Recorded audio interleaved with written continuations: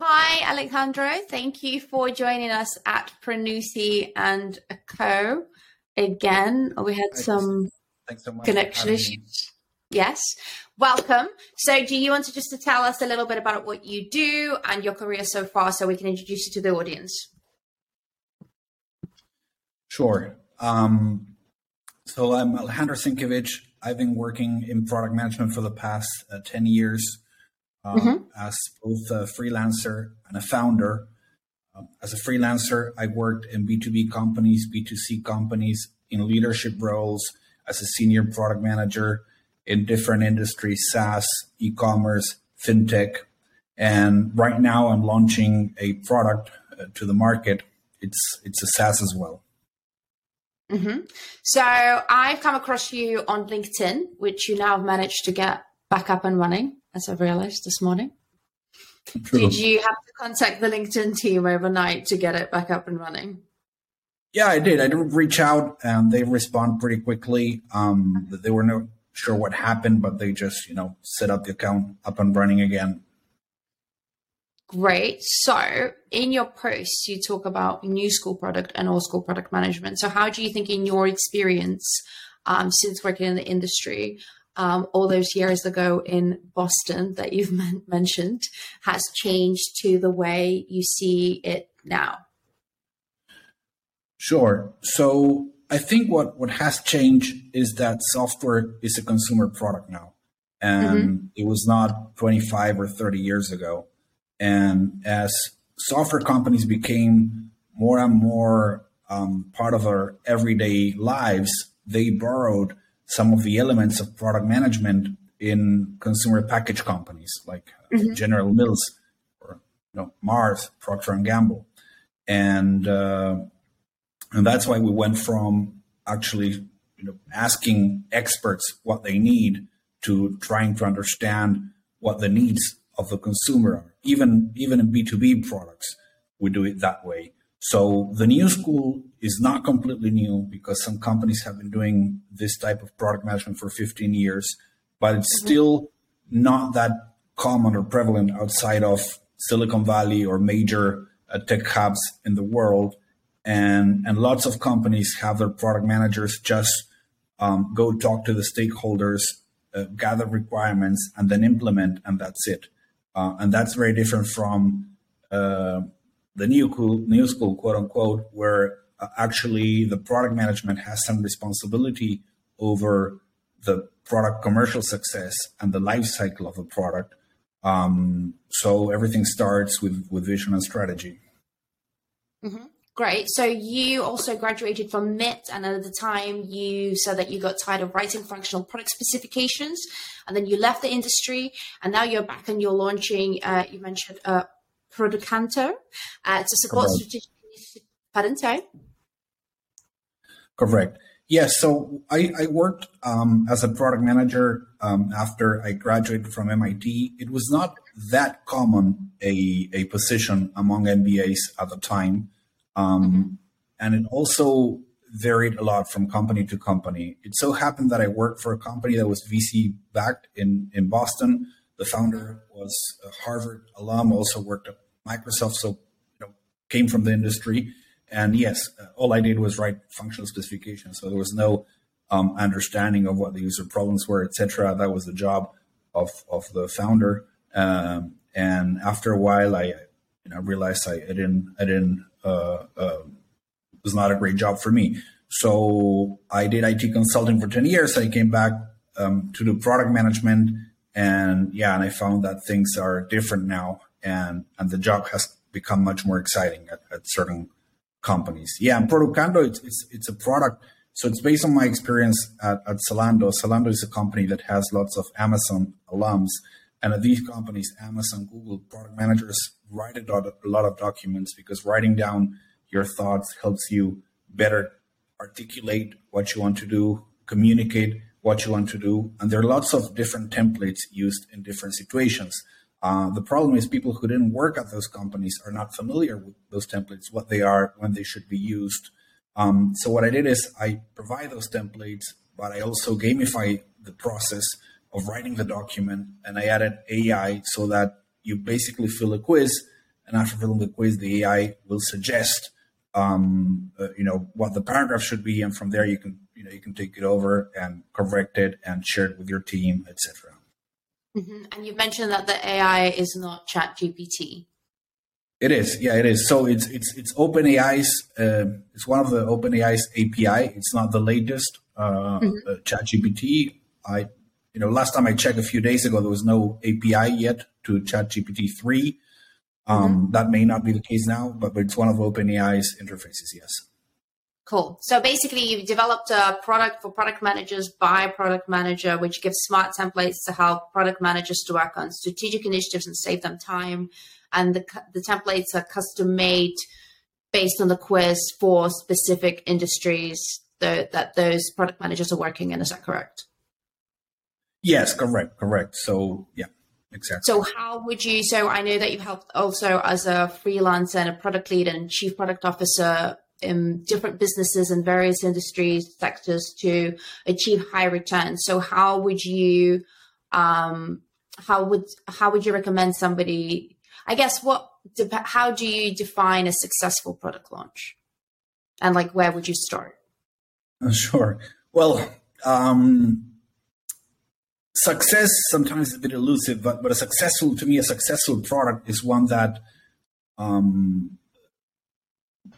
delights users and where the company's also are able to capture some of the value generated for the users for itself. Mm-hmm. So it's and a widely successful product is one that generates massive adoption, and the company is also obviously able to capture the value.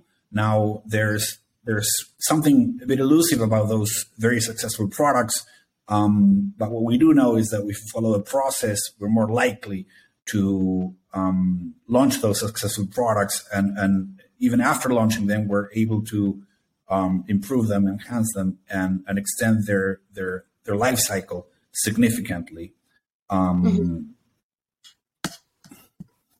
Okay. And you've also mentioned that we are now going into the golden age of product management, where somebody can just write an MVP or prototype, validate your idea, and then find initial customers online. Do you want to talk me through that? And ultimately, where do you see the future of product management industry going? Sure. So first about that, the barriers to entry to launch a product are much lower than in the past. I can talk out of my own experience. I launched a product about 6 or 7 years ago, and it cost $500,000, and it took more than a year, almost 2 years. And now I'm launching a product, and it has cost me $2,000, so less than 100 times what it cost a few years ago, and it only took 4 months. Of course, I'm not taking into account my own time. If I added my time, maybe anywhere between $20,000 and $30,000. But that's why it's the golden age, because it's much easier for anybody to actually learn by doing, to look out for problems, build some mini product, mini solution, launch it, promote it online, and learn from the user reactions. And by doing so, you're going to learn a lot more than you would learn at a big company where maybe you're responsible for one or two features. In terms of where product management is going, I think that software is becoming a commodity, and every company will be a digital company to a certain extent. So every company will need more and more product managers. And those companies over time, I guess, will learn that you should manage your software products pretty much the same as your other products. And it's not something where you just ask between the business what they need and just somebody implements it, but they'll have proper product managers that think holistically about that product and are responsible for the product success. And I think that's the future. It will take time, but I would expect in 10 or 15 years that type of product management will be much more common, because it's indisputable that you create much better products with that type of product management. Mm-hmm. How would you, let's say somebody wants to bring out a product tomorrow, or start rather tomorrow with an MVP, how would you advise them to validate their idea and figure out a need? Sure. Well, first, before building anything, there are ways to validate your idea. Sometimes by observing what people are doing. So let's say in my case, I want to know if people are willing to use templates.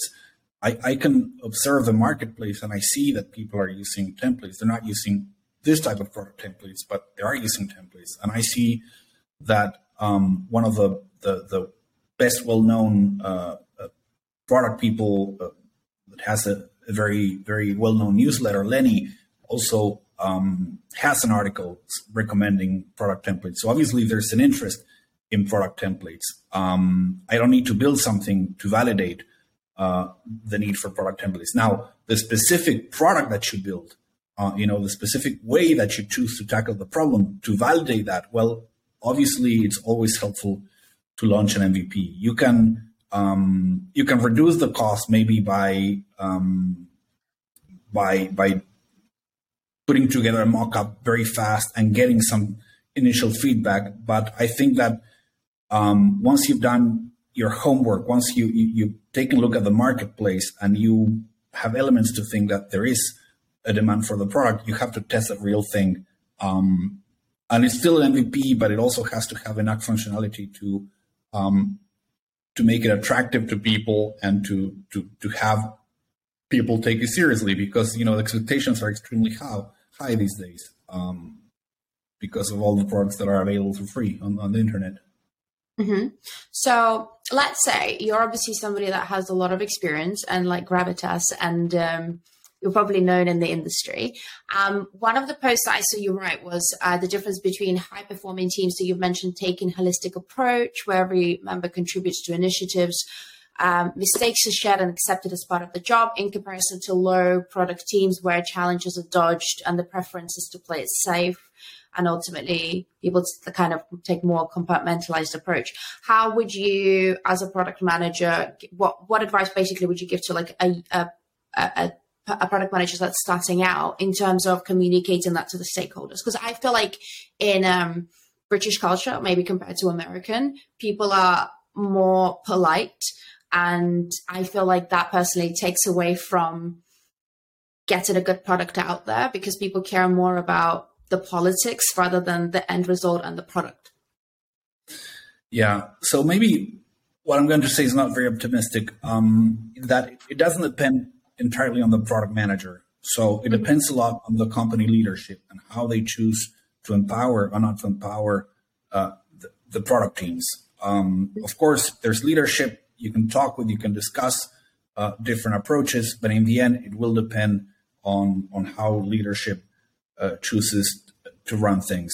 Stakeholders in the end are also empowered or not empowered by leadership. Leadership says, look, do what the stakeholders say, or you're responsible for the product, decide. Of course, you're going to talk with a lot of stakeholders, but in the end, you have to have a vision and you'll set the strategy, possibly with your supervisor. This doesn't mean that the individual contributor decides everything.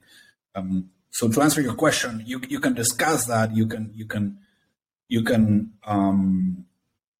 bring it up. You can talk about benefits, but in my experience, leadership is either convinced that product teams can be empowered or is not. And if it's not convinced, then it's going to be difficult for the PM to convince leadership to follow a different philosophy. Mm-hmm. That's great. Do you have anything else that you want to mention that I haven't asked or haven't mentioned in terms of maybe things that come up in the industry or things that are most common misconceptions that you think people should be paying attention to? Yeah, one thing I get asked a lot by younger people who want to break into the industry is, how do I get my first job? And what I tell them is, look, be creative. So if there's a single entry door and the gatekeeper doesn't let you in, it doesn't help that you insist. Be creative. Look for the side door. So what are ways to break in? What we discussed. Maybe you can build a product yourself.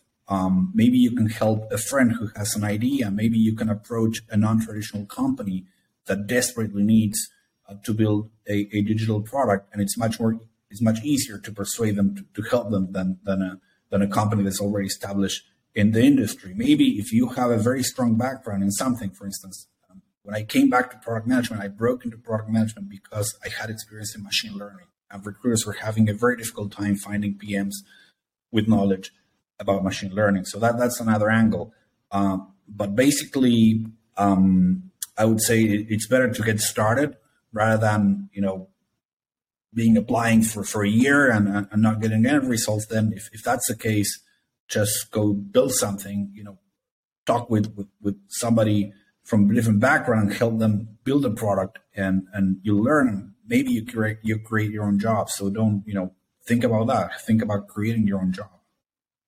Mm-hmm. One of your posts mentions that a lot of people in the industry are kind of thinking that the digital product development will go through a revolution, but you're saying the revolution has already happened and people can be using no-code tool approach, which can save loads of money on which can cut development costs. And you're saying like a lot of founders and designers and engineers alike should be paying more attention. Can you tell us a little bit, because I felt like your posts carry a lot of weight, and sometimes if you're like looking at from the outside and you don't see the whole picture, like you want to know more, which is why I like became interested and I came across, and like I like them and like tag my housemate in it. Yeah. So some people are very dismissive of no code, saying that it's a tool for MVPs only. It's a toy, etc. But that always happened whenever a new emergent technology appear in the marketplace. And some no-code solutions are just one more layer of abstraction. That means they actually use code. It's just that you don't have to write code. You have to enter all the parameters without writing code. And if you think about it, we've been doing that for 60, 70 years. Nobody writes code in ones and zeros anymore. So I personally believe that no code is great to test ideas fast and economically, and I think that lots of people dismiss it either because they don't know it or they view it as a threat. But I think they would do well to pay more attention to what's going on, because no code will also get better and better. And again, if you can launch a product 5 times faster and at 1/10 of the cost, then it's a no-brainer. And then if the product succeeds, then you see how you scale it. Then you add code. But I think it's a very important trend, and most companies have not caught up yet. They dismiss it as something not serious yet. But I think it's something to keep an eye on. What are the common things that you've come across when you advise people on products that they don't do in order to cut costs? Obviously, no code can be one of them. What are others that are not looked at or considered in your experience? Well, I think one of the problems is viewing product as a cost center. So it's not necessarily about cutting costs, but it's saying, well, this team costs me this much per week, per month, per year, so I have to get the most out of it. They have to, produce a ton of features so that each one of these features is cheaper. But then what often happens is those features create no value. And I think what makes more sense is to view the product team and the product manager as a profit center that can actually take a product, take a look at different problems and challenges with the product, and either increase revenue or cut costs. And by doing so, they have a very positive ROI. How you can cut costs, it depends a lot on the situation. So maybe you can, again, I work with payment products, so a big issue is whether you get paid or not. Maybe you can do something relatively easy and you get paid much more. So by cutting bad debt, you get a great ROI. Or maybe you can adjust a payment product and you can do much more business, so you increase revenue. And that's the case with many products. Not all of the products, true. Some products are internal. It's very difficult to make that equation. But I think that in general, many people still think about product as an IT department, a cost center, instead of viewing it as a profit generator. Mm-hmm. Understood. In one of your posts, you also said that it's vital to regularly revise a pricing strategy. And you said that you had a customer who saved 500K over a period of time while only being charged 10,000K. And the customer had a 5,000 ROI, and it was a reminder as a founder and product person, it's crucial not to leave money on the table. Can you talk us a little bit more about that case study? Unless you're on the NDA. Well, no, sure.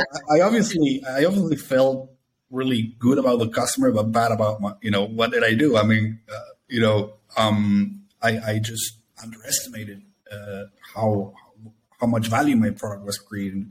And this is not something I have lots of experience. I had that experience, but what people who work on pricing all the time will tell you, look, you take a lot of time to work on the features on the product, and you take no time to work on pricing. And pricing is something that has to be revisited now and then.